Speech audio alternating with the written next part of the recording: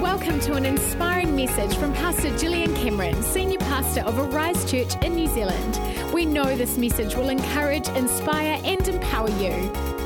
Okay, this morning, if you've got a Bible, why don't you turn this morning to Philippians chapter 4, verses 4 to 9. You with me this morning, church? Awesome. Philippians chapter 4. All right.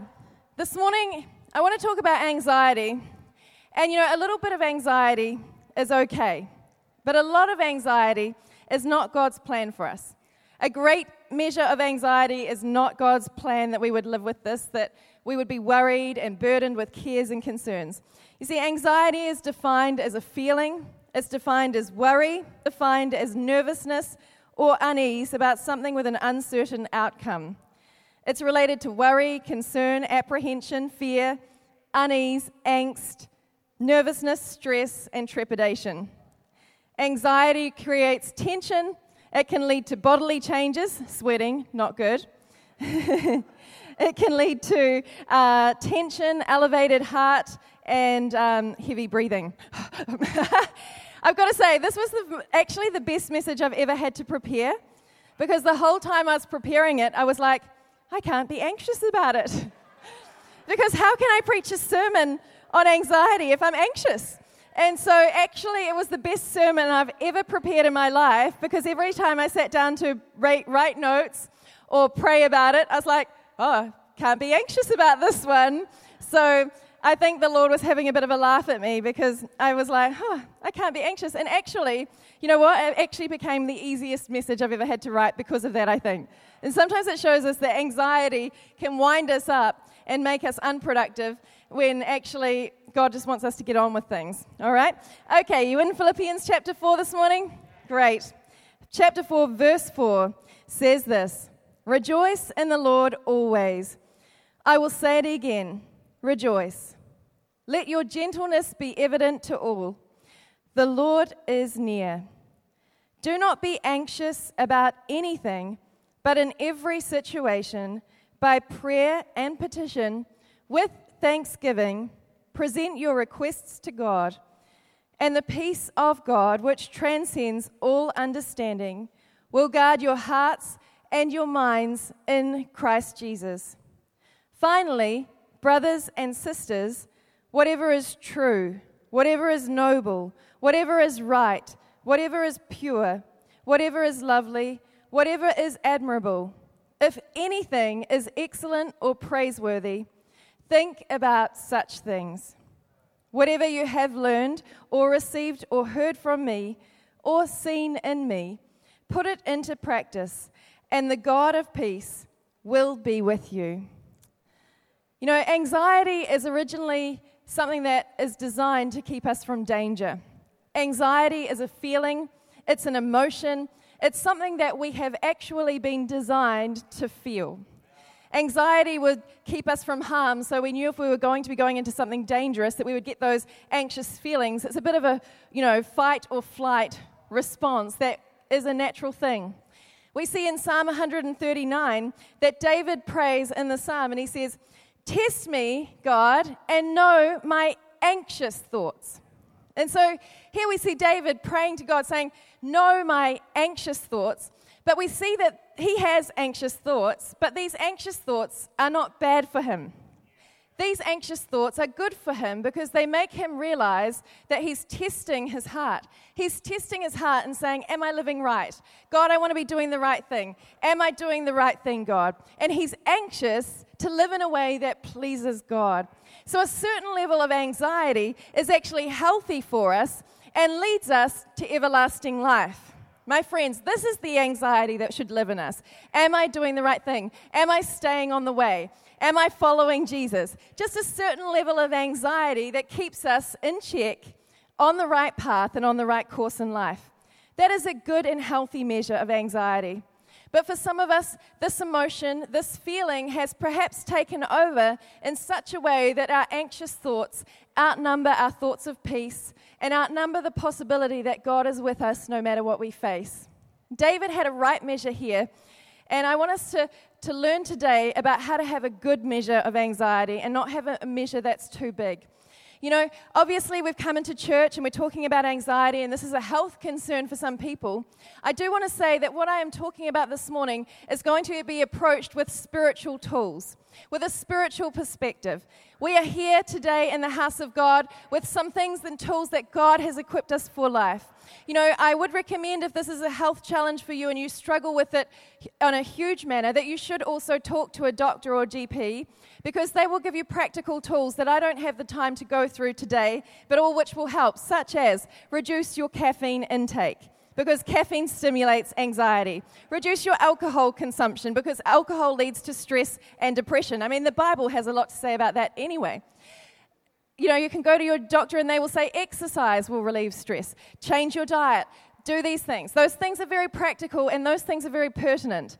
But what I want to give us today is the spiritual keys of how we can combat anxiety that dwells in the heart and soul and mind of the believer, and look at how, as a believer, really, we have no right to be anxious, nor should we have need. You know, in this room this morning, I wonder, is there anyone here who never has an anxious thought? Is there anyone here who never worries? Is there anyone here who has no cares or concerns? My friend, you are a truly sanctified Christian if that's the case. You should preach this message. You know, anxiety and care are common to all, but nor should they be the way in which we live our daily life, because Jesus has given us some keys and some ways through it. So this morning, I really want to teach this message, and I pray that it will ignite your heart, set some free, and give us principles to live by which we can find the freedom that Christ intends. Amen? Amen. You know, the other night, a few of us girls took Anna Carroll out for her birthday, and we went out to this lovely Italian restaurant, and we were out having a beautiful birthday, and then the moment came when the birthday cake had arrived at the table.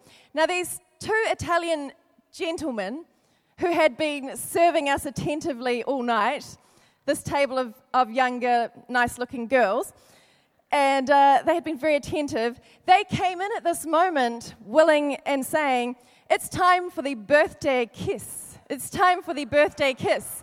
And let's just say there were a few anxious looks around the table at that moment, and they went and zoomed straight in for the birthday girl, who was a particularly beautiful woman, and they were very keen to impart this birthday kiss.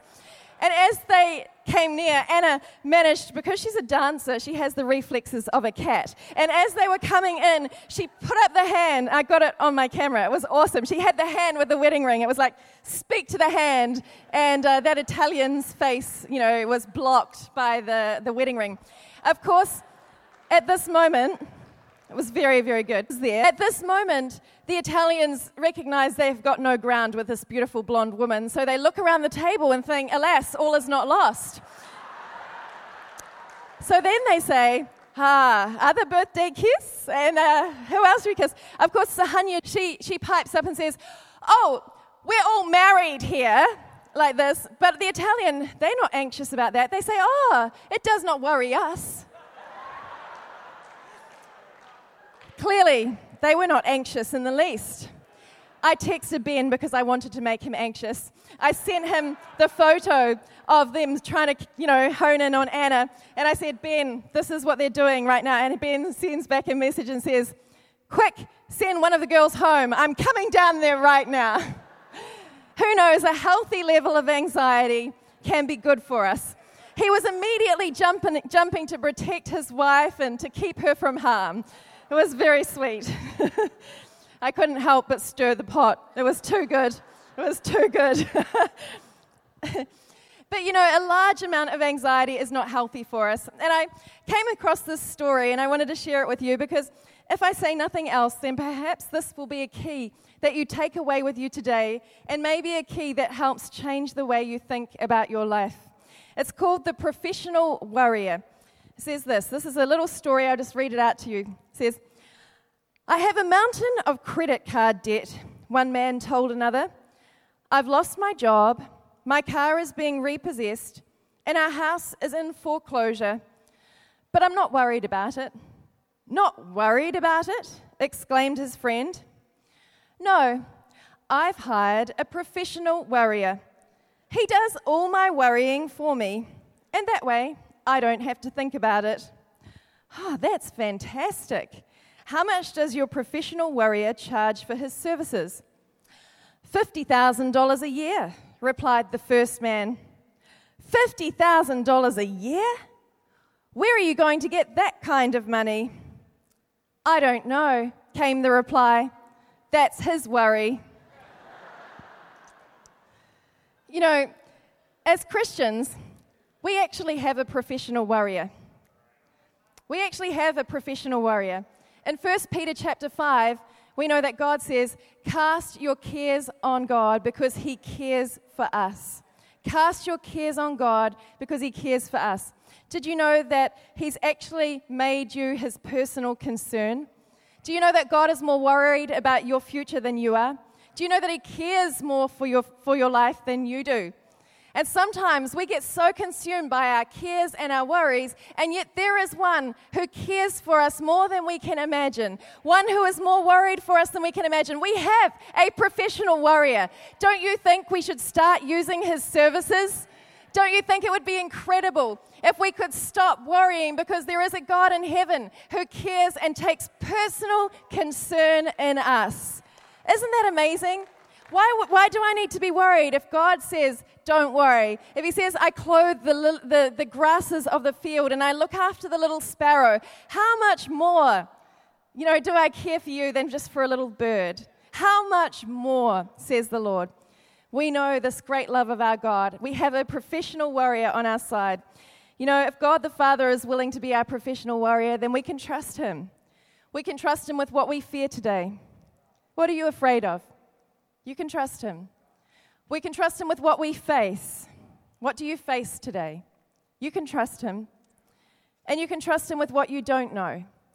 The foreboding or the unknown, the fear of the future, we can trust Him. He's already planned it out.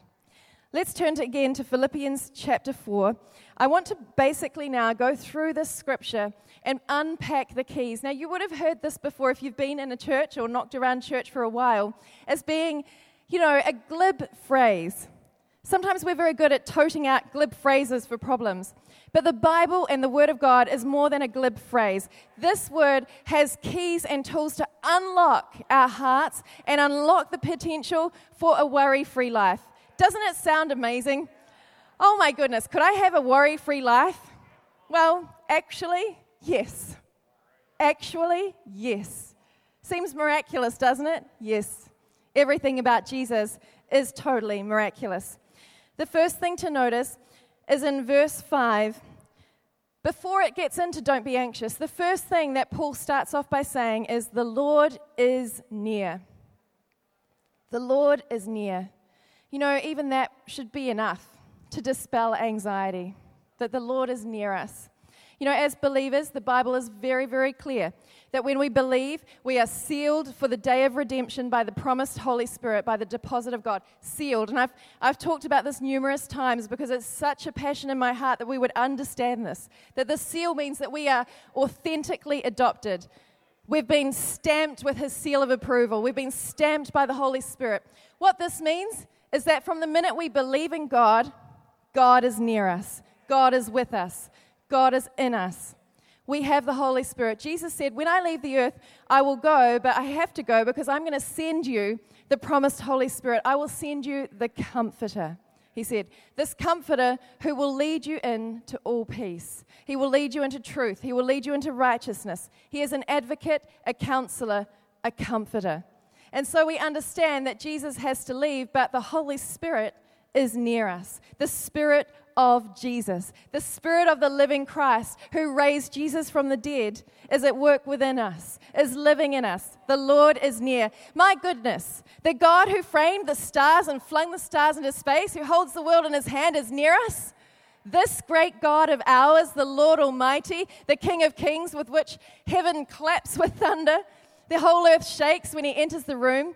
This Lord is near us. Doesn't it mean problems seem to pale in comparison with a really understanding the measure of who our God is? The Lord is near. Amazing. Paul is literally then going on to say, do not be anxious about anything. He's saying, be anxious about nothing. Be anxious about nothing. Wow. I don't know about you. I would really like to be anxious about nothing. Sounds like a great life. But you know what? The Bible doesn't say things that are impossible. It says things that are possible. It's the truth of the Word of God. That's what we believe. Be anxious about nothing. Imagine that. Anxious about nothing. That's the kind of life that we can lead because nothing is too hard for our God. But let's have a look at the key that He gives to being anxious about nothing. It's in the next sentence where it says, but with prayer, petition, and with thanksgiving, present our requests to God. This is what the unbeliever does not have. This is what we have as Christians that is the greatest force to be reckoned with and to which sometimes we don't resort enough. Prayer. My friend, how long have you been worrying about that situation and remained prayerless? How long have you been dragging that problem through your brain and failed to bring it to the throne room? This is not to condemn us, but to clarify something for us. That thing will bother us until we bury it in heaven with Jesus. You see, we can put things to death and to bed by putting them in God's hands. Or we can carry them around and worry them over and over, and I've done it, trust me. And then I've finally gone, why haven't I prayed about this? And then prayer makes available for us all kinds of possibility. Prayer, we have to come and pray.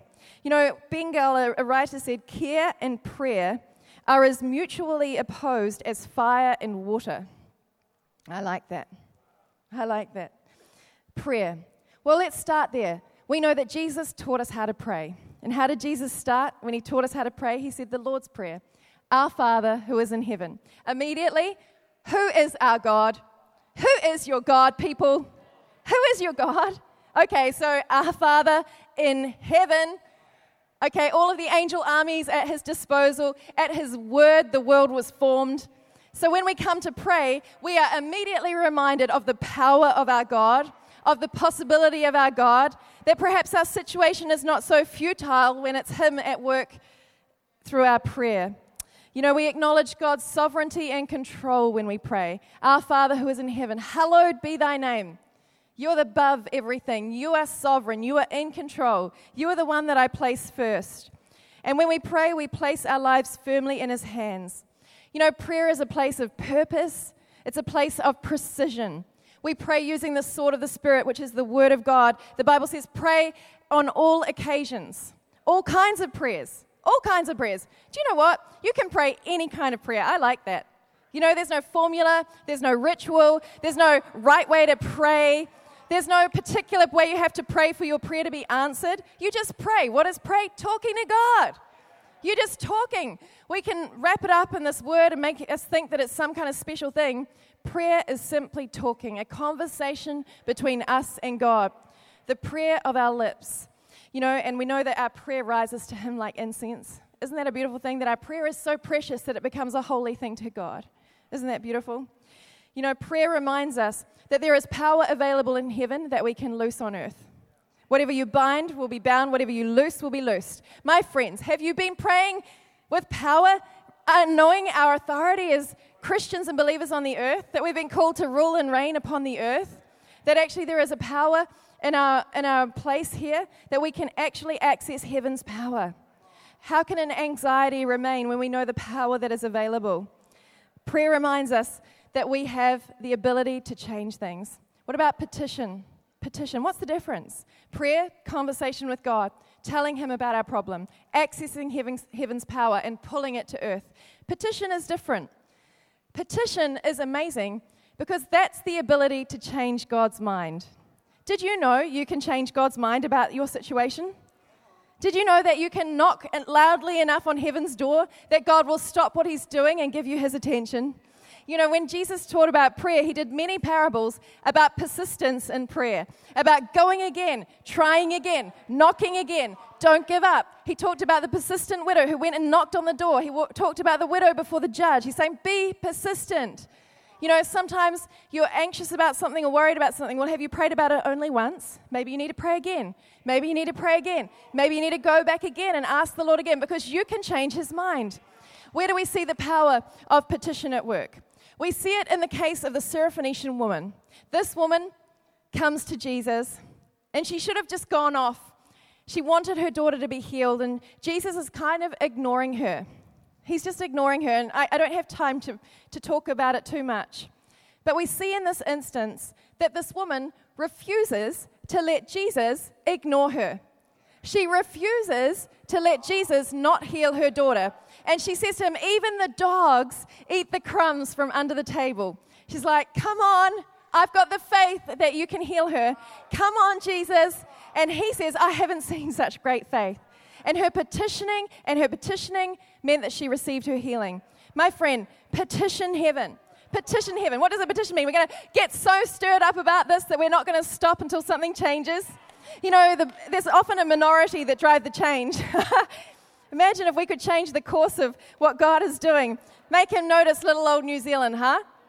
Make him hear the prayers that are coming up from New Zealand, that this nation would be saved. Make him hear about these universities that need to find Jesus Christ, where the learning and the teaching would come back to having God first. Imagine if he would hear the cry coming out from this nation, from this company of people, this company of believers who don't accept but petition heaven for change.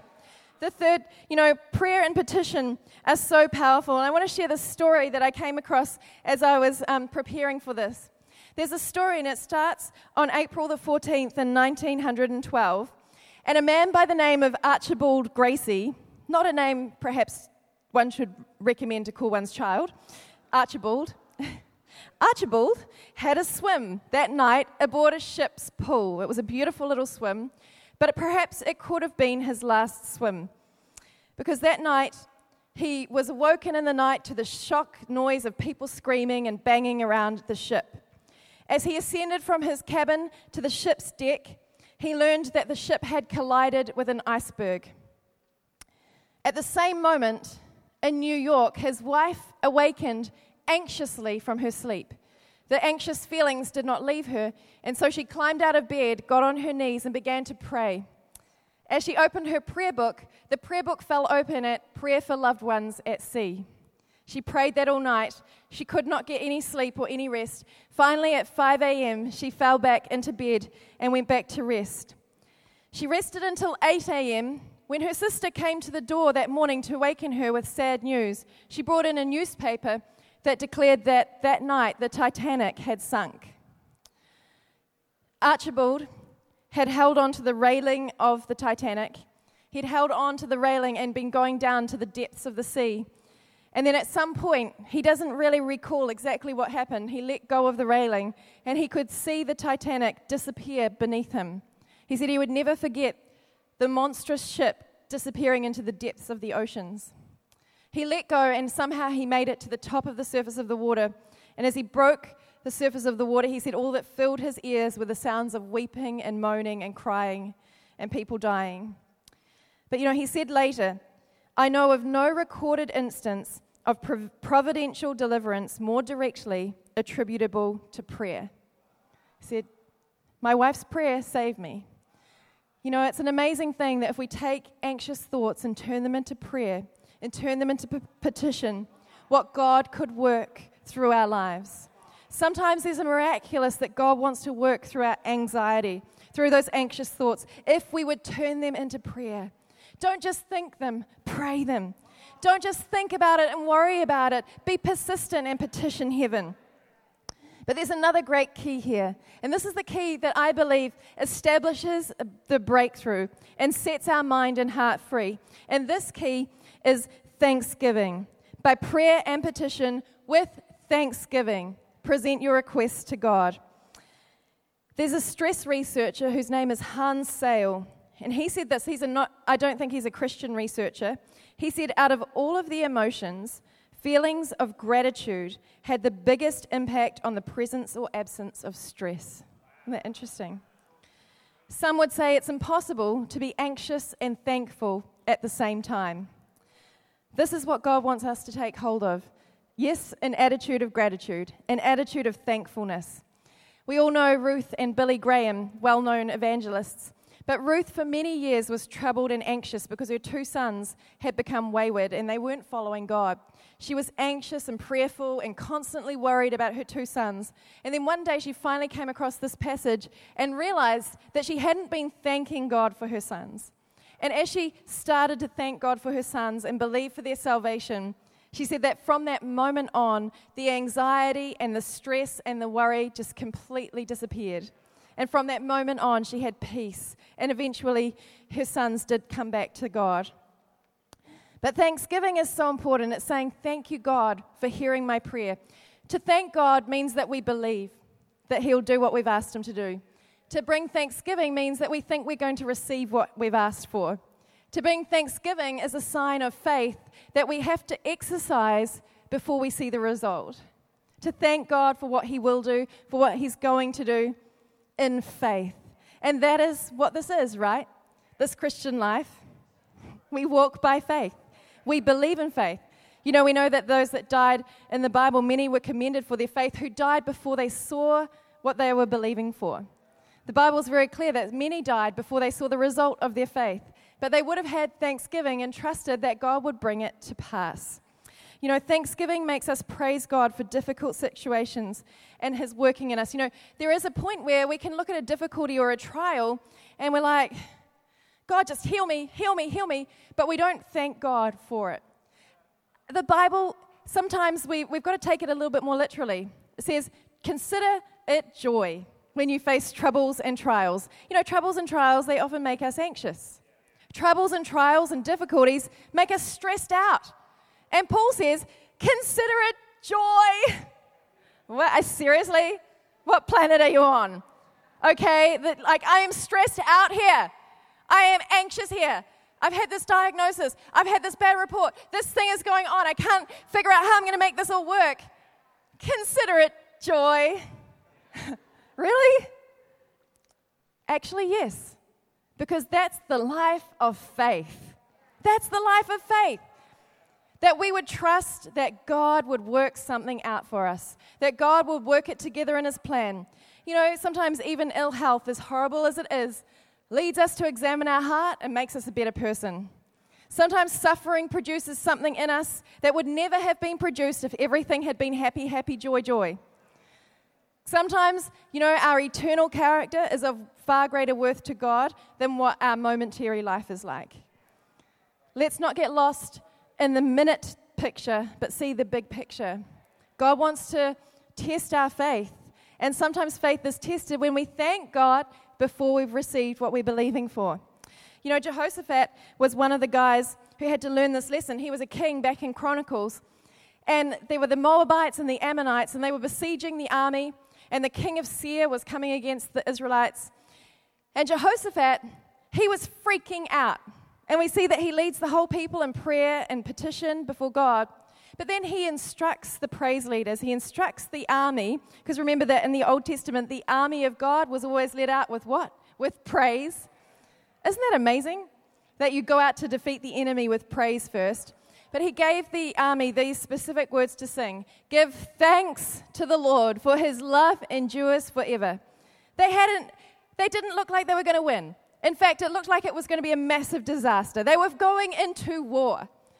They were going to face their mortal enemies. And he's like, give thanks to the Lord. His love endures forever. Do you see how these words just don't seem to be the truth? And yet they said them truthfully. And the Bible says, the minute they began to give God thanks, those enemies, of course, what happened? God sends panic and confusion. They start attacking each other. They wipe each other out. They decimate each other. Then they decimate the king of Seir. And so Jehoshaphat's army arrive, ready to fight. Everybody's dead. The enemy is routed in our lives when we choose to give thanks. The enemy of stress, the enemy of worry, the enemy of care, the enemy of false concern is routed in our heart and in our lives when we give God thanks, because His love endures forever. And though we don't understand this light and momentary problem right now, when we get to eternity, it won't matter, because God will have shaped us. He will have tested us, and our faith will have stood the test. In Jesus' name. our faith would have stood the test. You know, peace is the final result. Thanksgiving gives us power to rout the enemy. And then it says this in verse 7, the peace of God, which transcends all understanding, will guard your hearts and your minds in Christ Jesus. Do you know this peace, my friends? Do you know this peace? This peace that comes like, the only way I can describe it is like a blanket. That when you feel those anxious thoughts, when you have those stressful moments, it's like the peace of heaven comes and falls like a blanket and soothes and settles our troubled soul.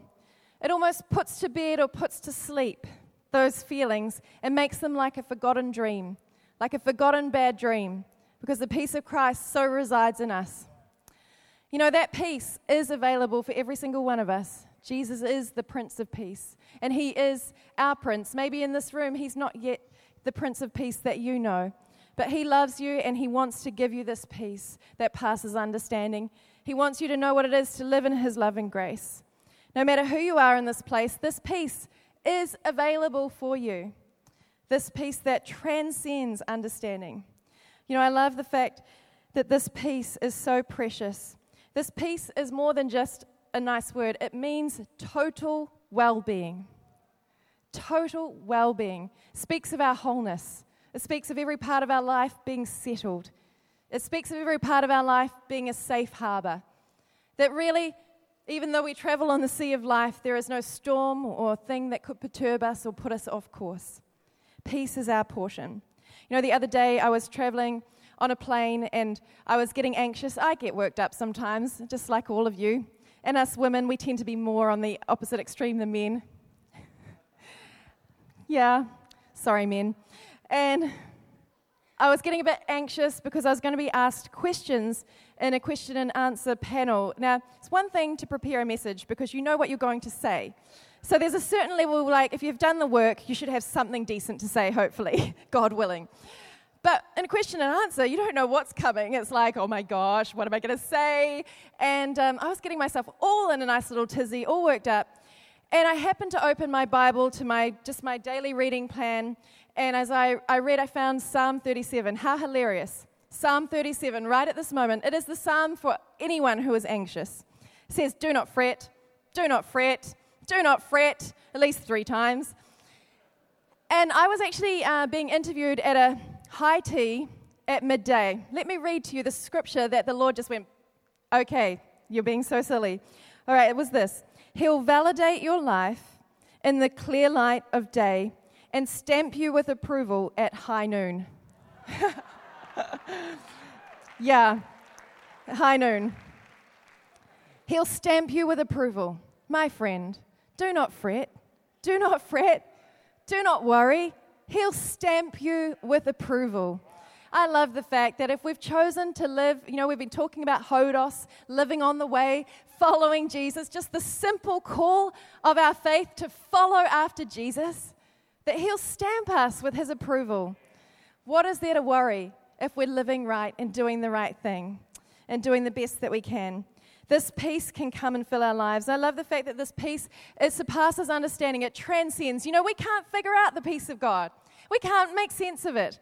It's like Ephesians chapter 3, where God says, I can do immeasurably more than you can ask, think, or imagine. See, God is so much greater than our understanding. And His peace is like that. You know, we don't have to figure out where it comes from. We don't have to search for it. We simply have to receive it. It's something we receive in faith. We just say, God, fill me with your peace. And this peace is total well-being. There's 2 keys that I want to talk about, 2 final keys in this passage for living free of anxiety before we bring this to a close and perhaps pray for some who feel like this has been an ongoing struggle and that the measure of your anxiety is greater than what it should be. But there's 2 final keys in this passage of Scripture that would be a shame to not pull out, okay? So it says this. It says in verse 8, finally, think about these things. Think about what is lovely, what is admirable, what is excellent, what is praiseworthy. What you think about.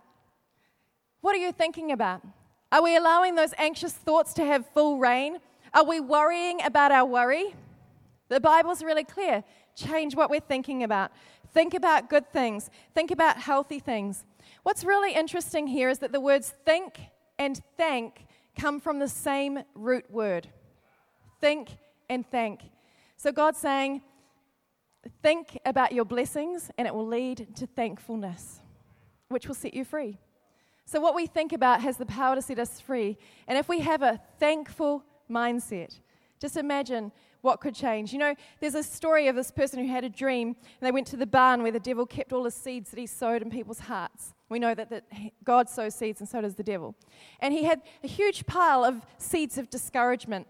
And the person said, where can't you sow those seeds? And the devil said, the only place I can't sow seeds of discouragement is in a grateful heart. You know, if we keep our heart grateful, if we keep our heart thankful, then discouragement, worry, and care are displaced. You know, the Message version says that Christ displaces worry at the center of our being when we cast our care on Him. Isn't that an amazing thought? We think about what we're thinking about. Start to think thankfully.